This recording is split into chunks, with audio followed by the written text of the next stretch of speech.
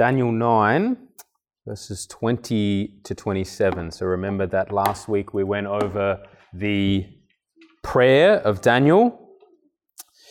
And this week we have the answer to Daniel's prayer. In verses 20 to 23, we see Gabriel introduced, and then 24 to 27 is the answer. So I'm going to read through this, and then we will jump in. So Daniel 9, verses 20 to 27. This is God's word. While I was speaking and praying, confessing my sin and the sin of my people Israel, and presenting my plea before the Lord my God for the holy hill of my God, while I was speaking in prayer, the man Gabriel, whom I had seen in the vision at the first, came to me in swift flight at the time of the evening sacrifice. He made me understand, speaking with me and saying, "O Daniel, I have now come out to give you insight and understanding. At the beginning of your pleas for mercy, a word went out, and I have come to tell it to you. For you are greatly loved. Therefore, consider the word and understand the vision. 70 weeks are decreed about your people and your holy city, to finish the transgression, to put an end to sin, and to atone for iniquity, to bring in everlasting righteousness, to seal both vision and prophet, and to anoint a most holy place. Know therefore and understand that from the going out of the word to restore and build Jerusalem to the coming of an anointed one, a prince, there shall be 7 weeks. Then for 62 weeks it shall be built again with squares and moat, but in a troubled time. And after the 62 weeks, an anointed one shall be cut off and shall have nothing, and the people of the prince who is to come shall destroy the city and the sanctuary. Its end shall come with a flood, and to the end there shall be war. Desolations are decreed, and he shall make a strong covenant with many for 1 week, and for half of the week he shall put an end to sacrifice and offering. And on the wing of abominations shall come one who makes desolate, until the decreed end is poured out on the desolator." This is God's word. A really dense passage of Scripture. This will be a bit of a heavier passage, a good old-fashioned Bible study, so to speak. One commentator, as I was reading through, said reading commentaries on Daniel 9, 24 to 27 is like entering a bewildering maze. So many choices of ways to take, so many blind alleys, so many dead ends. And it's the first time in my preparation that I've ever done extensive reading and listening from various preachers and commentators. And it's the first time where no one has agreed on everything. Everyone disagrees on something from all of the people that try and understand this passage, which this says nothing of the text itself as divinely inspired. It is profitable, it is good to study, but we should realize that those interpreting this agree on very little, and we ought to have humility to approach this and still remember that there is good fruit to be had. This is Holy Scripture, which is profitable, and it will be edifying for us. So let's remember the context of Daniel 9.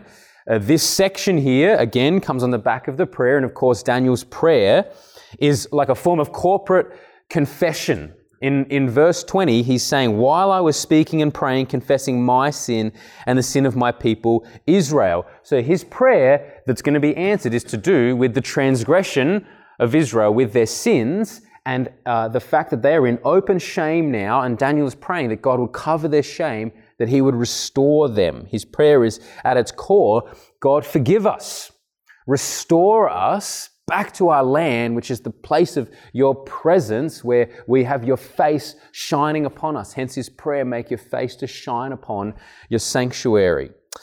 And as Daniel is praying from verse 21, we see Gabriel come in swift flight at the time of the evening sacrifice. And then in verse 22, Gabriel says, "O Daniel, I have now come out to give you insight and understanding. At the beginning of your pleas for mercy, a word went out, and I have come to tell it to you.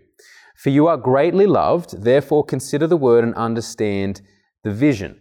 So remember, as Daniel is confessing his sin and the sins of his people and asking for restoration, this is Gabriel saying, here's an answer to your prayer, to your plea for mercy. Here is the response. And Gabriel's answer is 70 weeks, or precisely 77s, are decreed about your people and your holy city. And this period of 70 weeks, or weeks comes from the word seven, and I'll explain that in a bit, but this period of 77s is the time period until God brings about 6 particular things. And we read those 6 particular things in verse 24. That is, to finish the transgression, to put an end to sin, atone for iniquity, bring in everlasting righteousness, seal both vision and prophet, and anoint a most holy place. This is the answer. 77s before these things come about.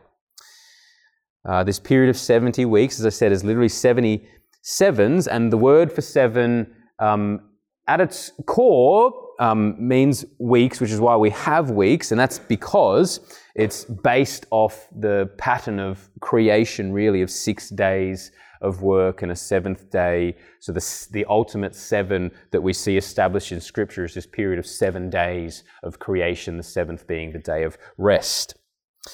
But the common understanding of weeks in this context is years, because the period of 7 is taken as one period of 7 years. So we understand the 77s as 490 years. And the reason is because of Leviticus 25 mostly, where God explains some things about Israel's calendar that are going to be based off these periods of 7. So in Leviticus 25, we read about this Sabbath year. And in Leviticus 25, God speaks to Moses, and he says in verse 2 of Leviticus 25, when you come into the land that I give you, the land shall keep a Sabbath to the Lord. For 6 years you shall sow your field, prune your vineyard, and gather fruit. But in the 7th year there shall be a Sabbath of solemn rest for the land, a Sabbath to the Lord. So this is taking the period of 7 to be 6 years of work and then a year of rest. And that's one period of 7. 6 years of work, 1 year of rest, based on the pattern of 6 days of work and 1 day of rest. Now, right after this, in Leviticus 25, right after God establishes this period of 7 years as a period of 7, he says in verse 8, he talks about the Jubilee year. The Jubilee year is this year of restoration that would happen once every 50 years. And the Jubilee year is based off the Sabbath cycle of 7 years. So this is important to understand the 77s. In Leviticus 25, when it talks about the Jubilee year, we read, you shall count 7 weeks. So we have weeks there, but it's not the same word as the weeks we get in Daniel 9. I hope that's not too confusing.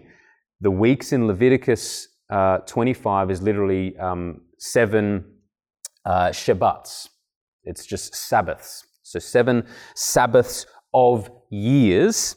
So you shall count 7 Sabbaths, which we translate as weeks, of years, 7 times 7 years, so that the time of the 7 weeks or Sabbaths of years will give you 49 years. It's basically saying, take this period of 6 years of work and 1 year of rest as 1 7, make 7 of those 7s, and you'll have 49 years, and then the Jubilee year will come. The 50th year. Interestingly, on the Day of Atonement, after the 49 years, on the Day of Atonement, the trumpet was supposed to be sounded and you would pronounce the year of Jubilee. Now, this becomes very significant when we come back to the context of Daniel 9, because Daniel's prayer is all about restoration. It's all about people who are exiled. Remember, in the Jubilee, the promises of the Jubilee was that people would be returned to their land. Possession would be returned to its original owner. So Daniel here is praying for his people Israel, and ultimately at its core, it's saying, restore us, cover our sins, cover our shame, restore us to a place of favor with you in our land. And that's what would come about with the Jubilee. people are restored to their original land. It's the year of the Lord's favour. And this is ultimately a theme, a significant theme of Daniel's prayer, because Israel is not in their land. So I believe the overarching theme, this answer of 77s, this answer of 70 weeks, is basically saying this is going to be like the Jubilee of Jubilees. It's just 10 lots of these Jubilees. So this is the answer that Gabriel gives. 77s, based off this pattern that we see in Scripture as saying 77s and the Jubilee of Jubilees will come. Just instead of 49 years, it's 490 years. You times it by 10 to make it the Jubilee of Jubilees. And it's interesting that if we keep with this Jubilee theme, you might be thinking of other times that comes up in Scripture. It's fascinating to remember that Jesus' first recorded sermon in Luke chapter 4 is him where he takes the scroll of Isaiah in Isaiah 61. And what does he say? He says, "The Spirit of the Lord is upon me because he has anointed me to proclaim good news to the poor. He has sent me to proclaim liberty to the captives and recovering of sight of the blind, to set at liberty those who are oppressed, to proclaim the year of the Lord's favour." These are the Jubilee themes. And Jesus comes on the scene and says, "I've been anointed to proclaim the year of the Lord's favour." The Jubilee of Jubilees, restoration is coming. So I think this is the overarching framework that we need to rightly understand Daniel 9. The Jubilee of Jubilees, restoration is coming. People will be restored to their land. I don't think it's, though it may contain events concerning the end of time, I think the emphasis is a messianic, like the emphasis is upon the Messiah, the promised anointed one, coming to bring restoration. And that's the thrust of the passage. So the answer for Daniel, interestingly, not only addresses Israel's exile, because remember, he's praying in a context, in a Jewish context, wanting the people of Israel to be restored to their land. And Gabriel's answer goes beyond what Jeremiah said, which was it's just 70 years. Now Gabriel multiplies that by 10 and says in 77s, this will happen, which is restoration. So Gabriel's answer extends the scope of the restoration to not simply be about the finish of Israel's exile once they are released from Babylon, because by all accounts we can see that they never really left exile. They never really regained their sense of leadership. They were always under foreign occupation.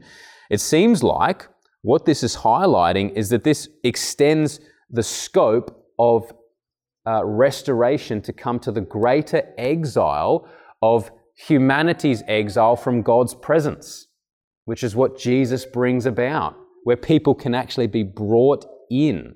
So it extends the scope. It not only answers the question of Israel's exile, but as we'll see, it extends the scope to actually talk about humanity's exile from God's presence, to restore that. And we see this in these 6 promises in verse 24 that we read. These 6 promises clearly go far beyond Israel simply returning to their land. They describe reconciliation of sinful man with a holy God.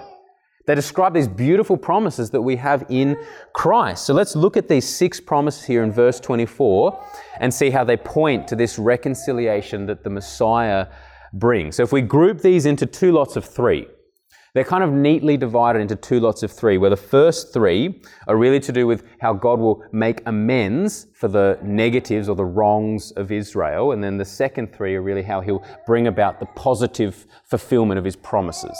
So for the first group of 3 is really how God's going to make amends for the wrongs of Israel. Firstly, to finish the transgression. For the sake of time, we won't go too deep into this, but it's interesting to note that this is to finish the transgression. It's the only one out of the list here which actually has a definite article to say to finish the transgression. I think the clear meaning of it really is that it's saying that the transgression will be over. The wrong of God's people will be finished. And this is linked to then the next one, where he says to put an end to sin. He will do this by putting an end to sin. The word is literally to seal up. So interestingly, if you look at the fifth promise here in verse 24, where it says to seal both vision and prophet, that word for to seal is the exact same word that's used to put an end to sin. So it's like saying to seal up sin or sins. And that's what this is saying, because sealing carries this idea of nothing more being added in. If you seal something up well, nothing more will be added in. So it's saying to put an end to sin by sealing up sin, no more sins to be added in. So you get this idea of sealed. Thirdly, atoning for iniquity. Atonement is, of course, the idea of reconciliation, making at one meant. We get the word from at one meant. So making amends. It's always to do with usually a sacrificial substitute to then appease wrath and atone for a wrong, to actually cover a wrong. And all of this, I believe, is seen in the cross of Christ, where in the cross, he who knew no sin became sin. And as Christ is there on the cross, God condemns sin in the flesh. So God in Christ reconciles us to himself through Christ. He makes us one in Christ. It's like the true Day of Atonement. Of course, what the Day of Atonement was pointing to was this day where Christ would become both the scapegoat that, if you remember, on the Day of Atonement, the scapegoat is taken outside of the camp, just as Jesus was taken outside of the gates of Jerusalem. And then he is also the sacrificial substitute, where the blood would cover the sins of the people. And Christ fulfills the Day of Atonement because he becomes the sacrificial substitute to make us one, to make at one meant, to make us one in Christ. And this was the answer to Daniel's prayer. Daniel's prayer was, could Israel, as God's people, actually be reconciled? Could God cover over our sins? Could God cover over our sins and the transgression and restore us? And God's answer is yes. But it both, as I said, it extends the scope of Daniel's prayer to go to this fullness of God's promises, where the Gentiles are actually brought in. Forgiveness and reconciliation will come by the blood of the Messiah, and it will extend much further than simply ethnic Israel. It will go much further than simply ethnic Israel heading into their land. But actually, these promises are all point to what Christ brings about. We'll see this more as we look at now the three positives. So the three positives here in verse 24. Everlasting righteousness.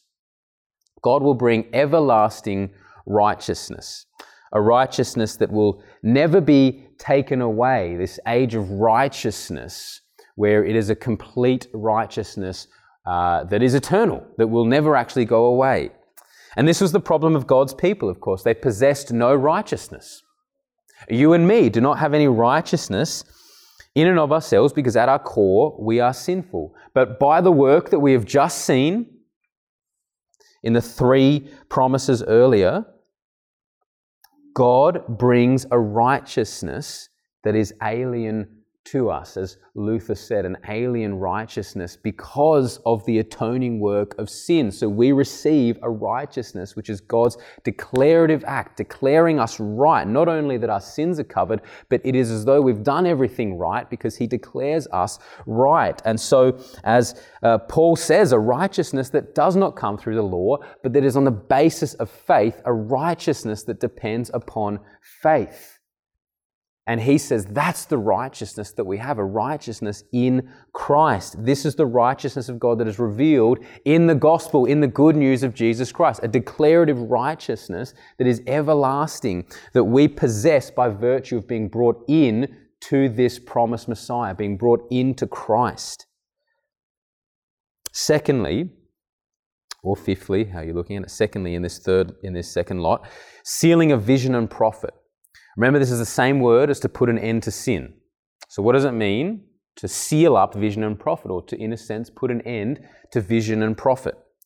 if we understand that this seal carries the idea of not allowing anything else to come in, then clearly the promise is that there will be a full and final revelation where nothing more will be added in. Vision and prophet, the purpose of vision and prophet will be sealed. Now, hopefully your mind goes instantly to Hebrews 1:1 of thinking of how does the writer of Hebrews begin the letter of Hebrews? Long ago, at many times and in many ways, God spoke to our fathers by the prophets, but in these last days, He has spoken to us by His Son. Jesus is God's final word. There are no more prophets, capital P prophets. Jesus is God's final word. This is what the author of Hebrews is saying. This is what it seems like Daniel is saying, or Gabriel rather, that vision and prophet is sealed up as though Jesus becomes the final word of God to all humanity. He is God's final revelation because He is God. Jesus is God revealing Himself. He is the culmination of what all of the law and the prophets were pointing to. So Jesus becomes God's final word. Vision and prophet is sealed up. Thirdly, to anoint a most holy place. The language here is literally to anoint the Holy of Holies. So that's what this is saying, to anoint the Holy of Holies. And you might know the word for anoint is just the same word as Messiah, but in verb form. So like to Mashiach, the Holy of Holies. So that's what this is saying. And the word for anointed one here could just as easily be translated as Messiah. So here, anointing a most holy place. The Holy of Holies was, of course, the most special place within the tabernacle and the temple, the place reserved for God's presence, for the Ark of the Covenant, where only the high priest could go in once a year. And in Hebrews 9, the author talks about this and gives this description of the temple or tabernacle, and specifically talks about the Holy of Holies, where the high priest could go in only once a year. And then he says in verses 11 and 12, when Christ appeared as a high priest, He entered once for all into the holy places, which in the original language is literally the Holy of Holies, saying Jesus entered into the Holy of Holies when He appeared. So in Christ, God anoints the Holy of Holies because the Anointed One, the Messiah, enters into the Holy of Holies, and in that place, atonement is made. So in Christ, we have everlasting righteousness. In Christ, we have God's final word to humanity. In Christ, we have access to God's presence because He has entered into the Holy of Holies. The curtain is torn. We actually have access now. So this is, I believe, the overall purpose of the 70 weeks, to actually point to the Messiah, to point to the answer of Israel's problem and the answer of humanity's problem of being exiled from God.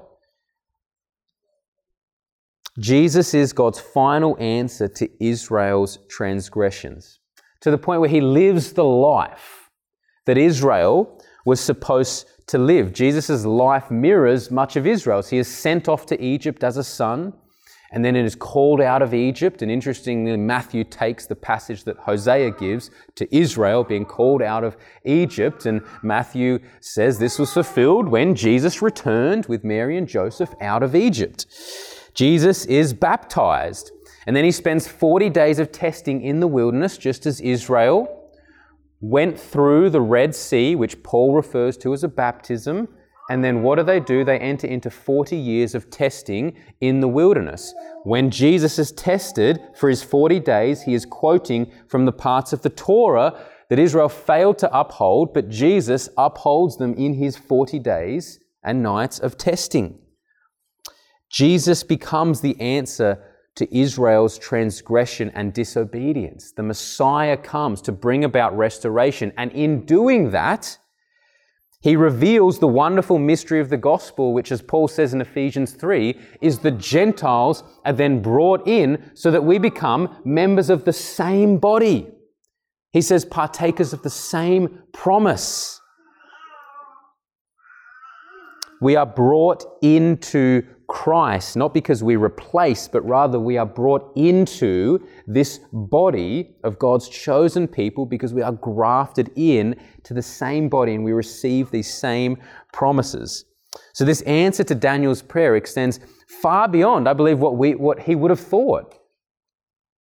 It encompasses the answer to Israel's exile, and it points to humanity's exile from the presence of God, that we now have access to God's presence because the Holy of Holies has been anointed, and now that's why the New Testament refers to us as a temple of the Holy Spirit, a place where actually God's presence is with us by the Holy Spirit. So that's the overarching theme. Now we face even more difficulty as we then look at how these 70 weeks break down. So if there's not already disagreement over some of the interpretation now, we are sure to have a significant amount of disagreement as we look at how these 70 weeks break down. So let's remember to try to keep the overarching theme of this idea of restoration, the Jubilee of Jubilees. God's answer through Gabriel to Daniel is concerning restoration, forgiveness of sins, atonement. So let's look at verse 25, Gabriel's answer. Know therefore and understand that from the going out of the word to restore and build Jerusalem to the coming of an anointed one, a prince, there shall be 7 weeks. Then for 62 weeks it shall be built again with squares and a moat, but in a troubled time. Now, most of you probably have an ESV Bible, and we mostly use the ESV Bible because it's a good translation for most of the time. But this is one of the few occasions where I think the ESV makes it a bit unhelpful as we understand this passage. This is where a bit of grammar comes in. So the ESV makes the period between the 7 sevens and the 62 sevens seem really distinct. So that we read, understand that from the going out of the word to restore and build Jerusalem to the coming of an anointed one, a prince, there shall be 7 weeks, full stop. Then for 62 weeks it shall be built again. I think this makes people unnecessarily focus on the difference between the 7 and the 62 as they're very far apart, and even leads some people to look at this and the coming of an anointed one as something that might happen after the first lot of 7, but before these 62, so that there's 2 different anointed ones here. But I don't think that's the case. I think that it's better to keep these 2 together. And there's other translations that take this. It all comes down to a bit of Hebrew grammar in how you translate a vav, which is just this word that basically can mean and or but or then, has a whole host of meanings. It's the most simple, it's just a 1-letter word in Hebrew. And it really, I think in this case, should keep the 7 sevens and the 62 sevens together. So the New American Standard Bible translates verse 25 like this. So just very carefully pay attention. This is how they translate this passage. So you are to know and discern that from the issuing of a decree to restore and rebuild Jerusalem until Messiah the Prince, there will be 7 weeks and 62 weeks. It will be built again with plaza and moat even in times of distress. So that's really keeping them together. There's going to be 7 sevens and 62 sevens. Now the question is, if they're together, why separate them? Why doesn't he just say 69 sevens? And then you probably have a whole host of questions. Why not make this much easier for us to understand? Why keep the 7 sevens and the 62 sevens separate? I believe that it's simply to mark that there will be a period of 7 sevens to restore Jerusalem to a functional state, followed by a much longer period until the Messiah comes. And interestingly, as we think about the years, although I don't specifically think that this is giving a precise, though many do see this as giving a precise list of 490 years, I see it as more symbolic, but I think that God can give something symbolic and still hold to a time period, but it's more of a ballpark figure. But I think that the 7 sevens, which would make about 49 years, is actually the period of time that it took to restore, particularly the temple. Think of Jesus actually saying to the Jews, destroy this temple and I will rebuild it in 3 days. And they say, but it took us 46 years to do that. And if you think about laying a foundation, it might take a few years. So you can see that probably the temple and a lot of Jerusalem took about 50 years to restore. So I think the 7 sevens wants to keep them together, but saying that this period of time of restoring Jerusalem will take approximately 7 sevens, but then there'll be a much longer period of time before the Messiah comes. So it highlights these distinct marks within the period of 69 sevens that should be taken together. Within this period, they should be taken together to see that the ultimate promise here is that at the end of the 69 sevens, the final 7 will come where the Messiah will eventually bring about the Jubilee of Jubilees, where the Messiah will announce restoration. And Jesus comes and says, I've come to proclaim the year of the Lord's favour. Now, there are a few theories on when this word goes out. And if you have like 600 hours, you could read through a bunch of the theories there. For the sake of time, main ones are Cyrus in the 530s BC when he releases the Israelites from exile.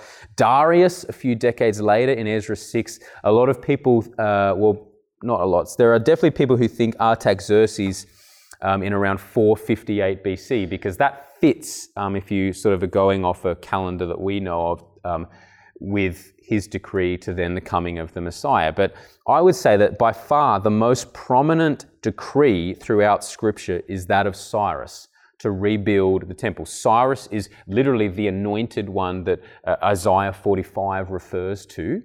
It is his proclamation that the chronicler finishes with in 2 Chronicles 36, which is all about restoring the temple, and it's his Cyrus's proclamation at the end of 2 Chronicles that is mentioned there about restoring and rebuilding. Ezra 1, where Ezra is all about restoring and rebuilding, begins with Cyrus's decree. So I think Cyrus is by far the dominant figure with this decree going out to at least restore the house of God in Jerusalem. And you think if you're going to restore the temple, you're going to restore the city. You're not just going to have a temple restored and then just desolation everywhere else. There's going to be restoration in other areas. So Cyrus's decree in 538, 539 BC seems to be the word going out. And from this word going out to restore and build Jerusalem, to the coming of a Messiah. Again, remember that you can translate anointed one with Messiah, but we have other times in Scripture where Messiah is used to describe, as I just mentioned, Cyrus in Isaiah 45 is described as a Messiah because Messiah can mean the Messiah, but it can also just mean an anointed one, someone whom God has particularly chosen for a task. But I think it's helpful to actually have a translation of this as Messiah rather than anointed one. So from the going out of the word to build Jerusalem to the coming of Messiah, 7 and 62 sevens, which is the time period before the final week where we are looking for the Jubilee of Jubilees to come about. And then in verse 26, we then have this period after the 69 sevens. This is where the anointed one, the Messiah, is to be cut off and shall have nothing. Now this must refer to the cross, keeping a consistent flow through with the Messiah being cut off, especially because this word for cut off is used with covenant. So whenever you would make a covenant in Israel, the literal translation in Hebrew is to cut a covenant. That's how you make a covenant. Remember in Genesis 15, in the Abrahamic covenant, what happens there in that covenant ceremony, animals are cut in half because you're cutting a covenant, they're placed, and then the covenant partners are supposed to walk through the middle, and it's this sign of if you break the covenant, you will end up like these animals cut in half. You're going to be cut off. But interestingly, God is the only one who walks through in that covenant there. But certainly there's that picture of being cut off in the covenant because there's other words that describe being cut off that are used far more frequently for someone being cut off, cut out of the camp, cut off from society. But here it is the word where you get allusions to a covenant. So this is the Messiah being cut off on the cross. And in doing that, we know that the Messiah obviously brings about the new covenant in his blood. He talks about that. Now, in verse 26, we have a very difficult passage. When you get to the second half of verse 26, rather, and the people of the prince who is to come, this is like one of those adventure books that you had when you were younger, where you sort of have two options, and then the different option you take will take you on a dramatically different end. There are a few parts in Scripture where there's debate about whether a person is the Christ or the Antichrist. and you can't tell which one it is. And there are interpretations that will see this prince as the Christ or the Antichrist or some Emperor Titus, some other figure. And there's a lot of debate about this. So the two main views on when we think about who are the people of the prince, and particularly who is this prince that has people who are going to then destroy the city and the sanctuary. And the two main paths is that this prince is the same prince as verse 25, the Messiah, given that prince is linked to the Messiah there. Or the second path is that this is a destructive ruler who follows the path of Antiochus Epiphanes, the Roman general, Titus, and possibly even as an antichrist figure. And these are the two paths that you have to take, one of which. Now, I believe that the prince here in verse 26, the second half, is the same prince of verse 25, the coming of an anointed one, a prince. And I've got three main reasons for that. The first reason is a grammatical one. The word for prince in verse 25 and verse 26 is the exact same word. It's only used one other time in Daniel, and that is in Daniel 11:22, where it talks about a prince of the covenant in direct opposition to Antiochus Epiphanes, which I think is an allusion to the kingdom of darkness against the kingdom of God. The word prince is used many other times in Daniel, but there's a different word used for it. And sometimes it can refer, and in fact it's used many times in the Bible, a far more common word, and sometimes it can refer to a prince who's a godly leader. Other times it can just refer to anyone else. So next week we'll go through chapter 10, and it talks about the prince of Persia or the prince of Greece as these sort of figures. That's the different words, sarat, which is used in those contexts where it has a whole host of meanings. But this particular one here in verses 25 and 26 is the same word, and I would say because of the infrequency that it is used, it seems unusual to use the exact same word within the space of a sentence to refer to someone different when you have another option for a word to really contrast the two princes. So it seems unusual to use the exact same word, which is clearly linked to the Messiah, the anointed one, and then keep that word to describe someone completely different. The second reason, when you think about that and you think, well, what does that mean for the people of the Messiah destroying the city and destroying the sanctuary? The reality is that it was ultimately the transgressions of the Jewish people that led to Jerusalem's destruction. It was the result of the Jewish people's disobedience that led to their exile. It wasn't like the Babylonians were just stronger and God had lost control. No, they had rebelled, they failed to uphold their part, and God exiled them using the Babylonians, and it was the result of their disobedience that led to Jerusalem being destroyed the first time. It was the people of the Messiah, that is his own people, where Jesus says, I came for the lost sheep of Israel, who ended up demanding that he be crucified. It was his own people that ultimately rejected him and demanded his death. And if you think of the words of Jesus right before he goes to the cross, where he's lamenting over Jerusalem and he says, oh, Jerusalem, Jerusalem, how often I would have longed to have gathered your children together as a mother hen gathers her brood, but you were not willing. And then he says, see, your house is left to you desolate. So he says, because of your stubbornness, Jerusalem, your house is left to you desolate. Now, what does this say the people of the prince will do? The people of the prince will destroy the city and the sanctuary. Its end shall come with a flood, and the end shall be war. Desolations are decreed.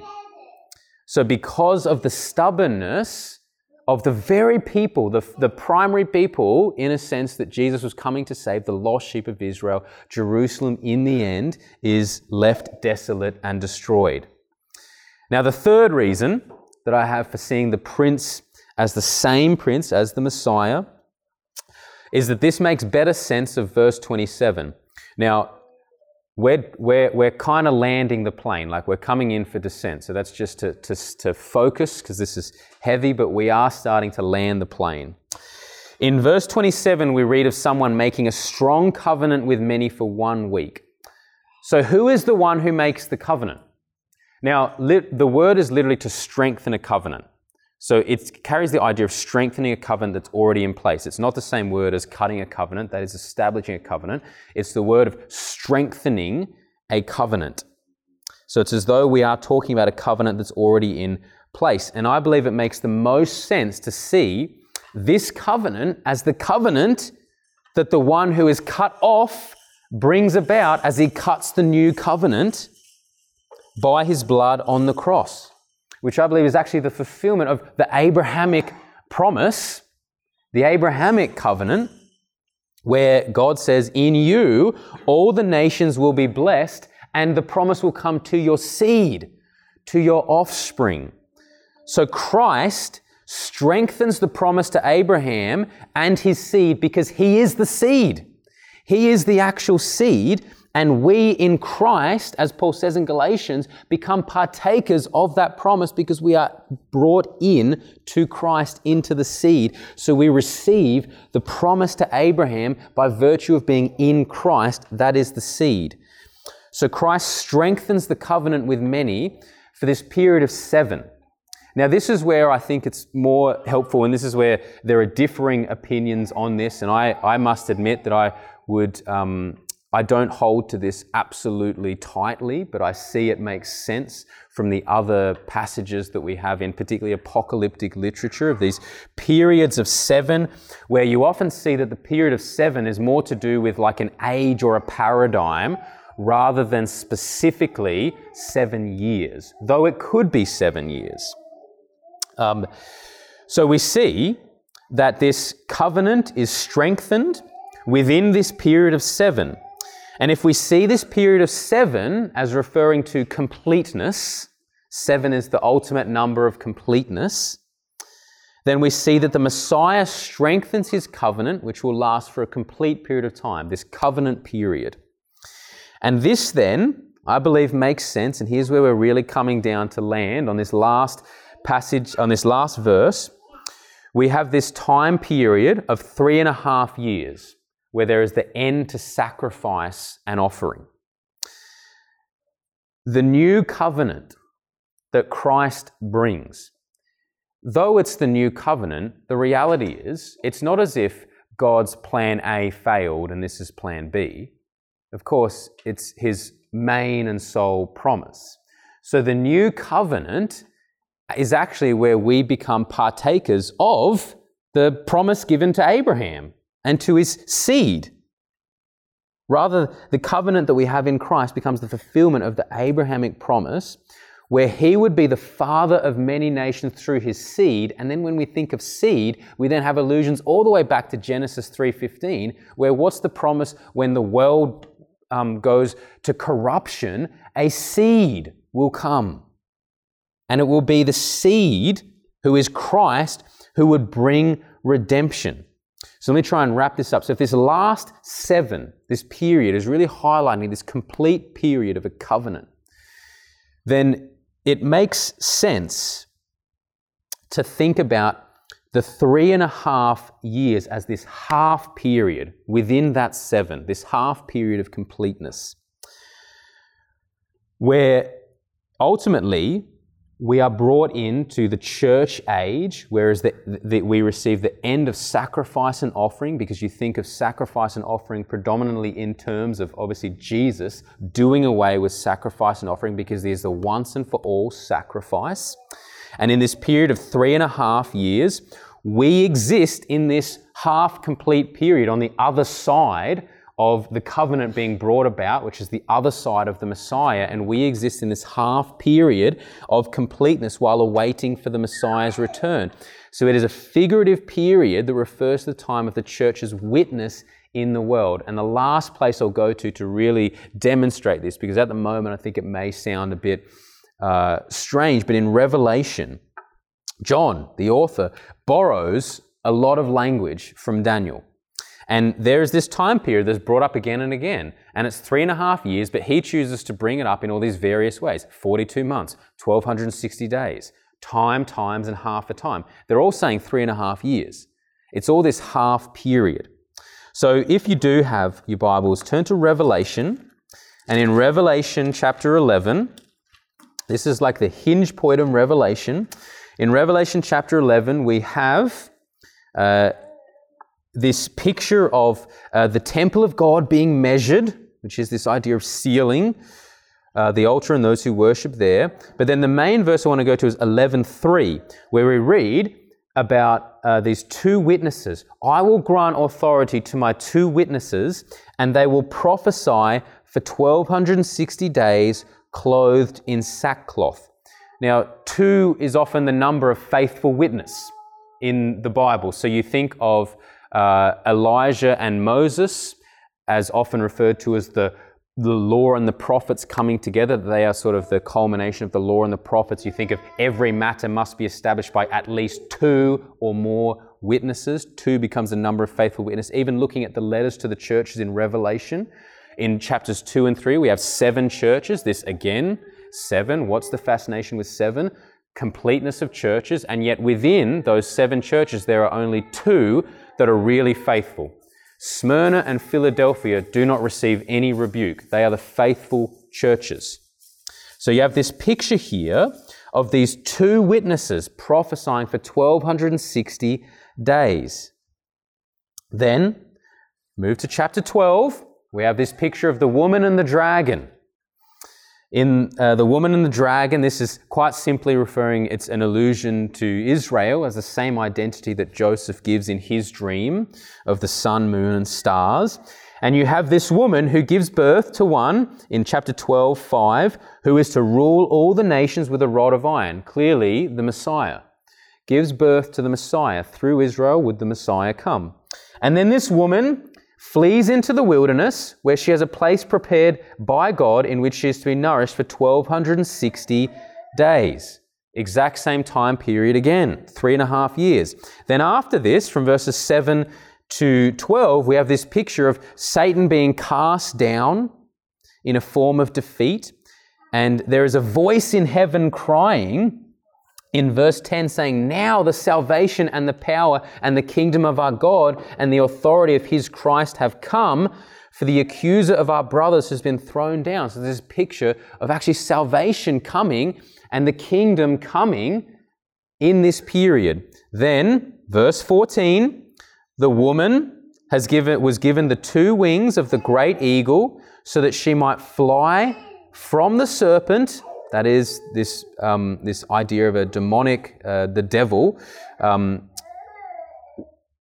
The woman was given 2 wings of a great eagle so that she might fly from the serpent into the wilderness to the place where she is to be nourished for a time, times, and half a time. Again, that's 3.5 years. So we already know that she flees into the wilderness for 3.5 years. You've already said that, John. But then again, there's this picture, and there's another period of 3.5 years where she flees into the wilderness again. For a time, times, and half a time. It's 3.5 years. And then the last one, in chapter 14, we have this picture, chapter 13, we have this picture of the beast. And in chapter 13, verse 5, this beast is given a mouth uttering haughty and blasphemous words, and it is allowed to exercise authority. Notice that it doesn't have complete authority. It's a borrowed authority. It's allowed to exercise authority for 42 months. Again, 3.5 years. The same period. It's all the same period of this half completeness. So the 2 witnesses, the number of faithful witness, the woman who gives birth to the one who rules with the nations, but then as the child is swept up to heaven, the woman remains and she flees for 3.5 years. And then this beast who is allowed to exercise authority against God's followers. It all happens for this half period of time, for this half period of completeness. And remembering that the letter of Revelation is written to cross Christians who are in a persecuted area, calling them to faithfulness, calling them to endurance, endure through this period. So I believe that the 3.5 years is a picture of this half completeness of the actually contested and persecuted church that is called to faithfully go forth and continue their witness in this period of time, this half period of the covenant where we continue to go forth. And if you want to do extra reading on that, G.K. Beale, I think, is a helpful commentator on that. But again, this is very much in the area of disagreement. And this is how I see this passage and make sense of the words of John in Revelation, where we have this constant theme of the same period of time of 3.5 years, which seems to be used in apocalyptic literature to refer to this paradigm, this age, as numbers are often referred to. And if you think about the history of the church is one of constant persecution and constant revival. You can literally find a martyr, someone who was killed for their faith in Christ, for every single century of the last 2,000 years. You can also find pockets of revival in almost every single century through the past 2,000 years.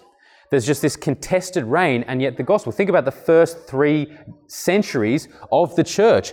Revival happened and gospel spread because Christians were killed, because they were just, fiercely persecuted. And you have this beautiful picture of persecution and yet endurance from Christians and God bringing about His purpose through that. The gospel advances forth under its contested reign toward its inevitable victory.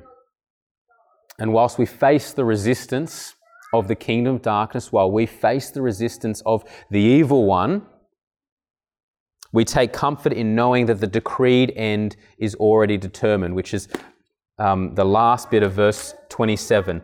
Abominations, on the wing of abomination shall come one who makes desolate until the decreed end is poured out on the desolator. Now this could refer to Titus, where we see in AD 70 the temple being destroyed. Could refer to, I believe, both in the sense of Antiochus Epiphanes and Titus just form this pattern for the end time man of lawlessness to finally be revealed within this age.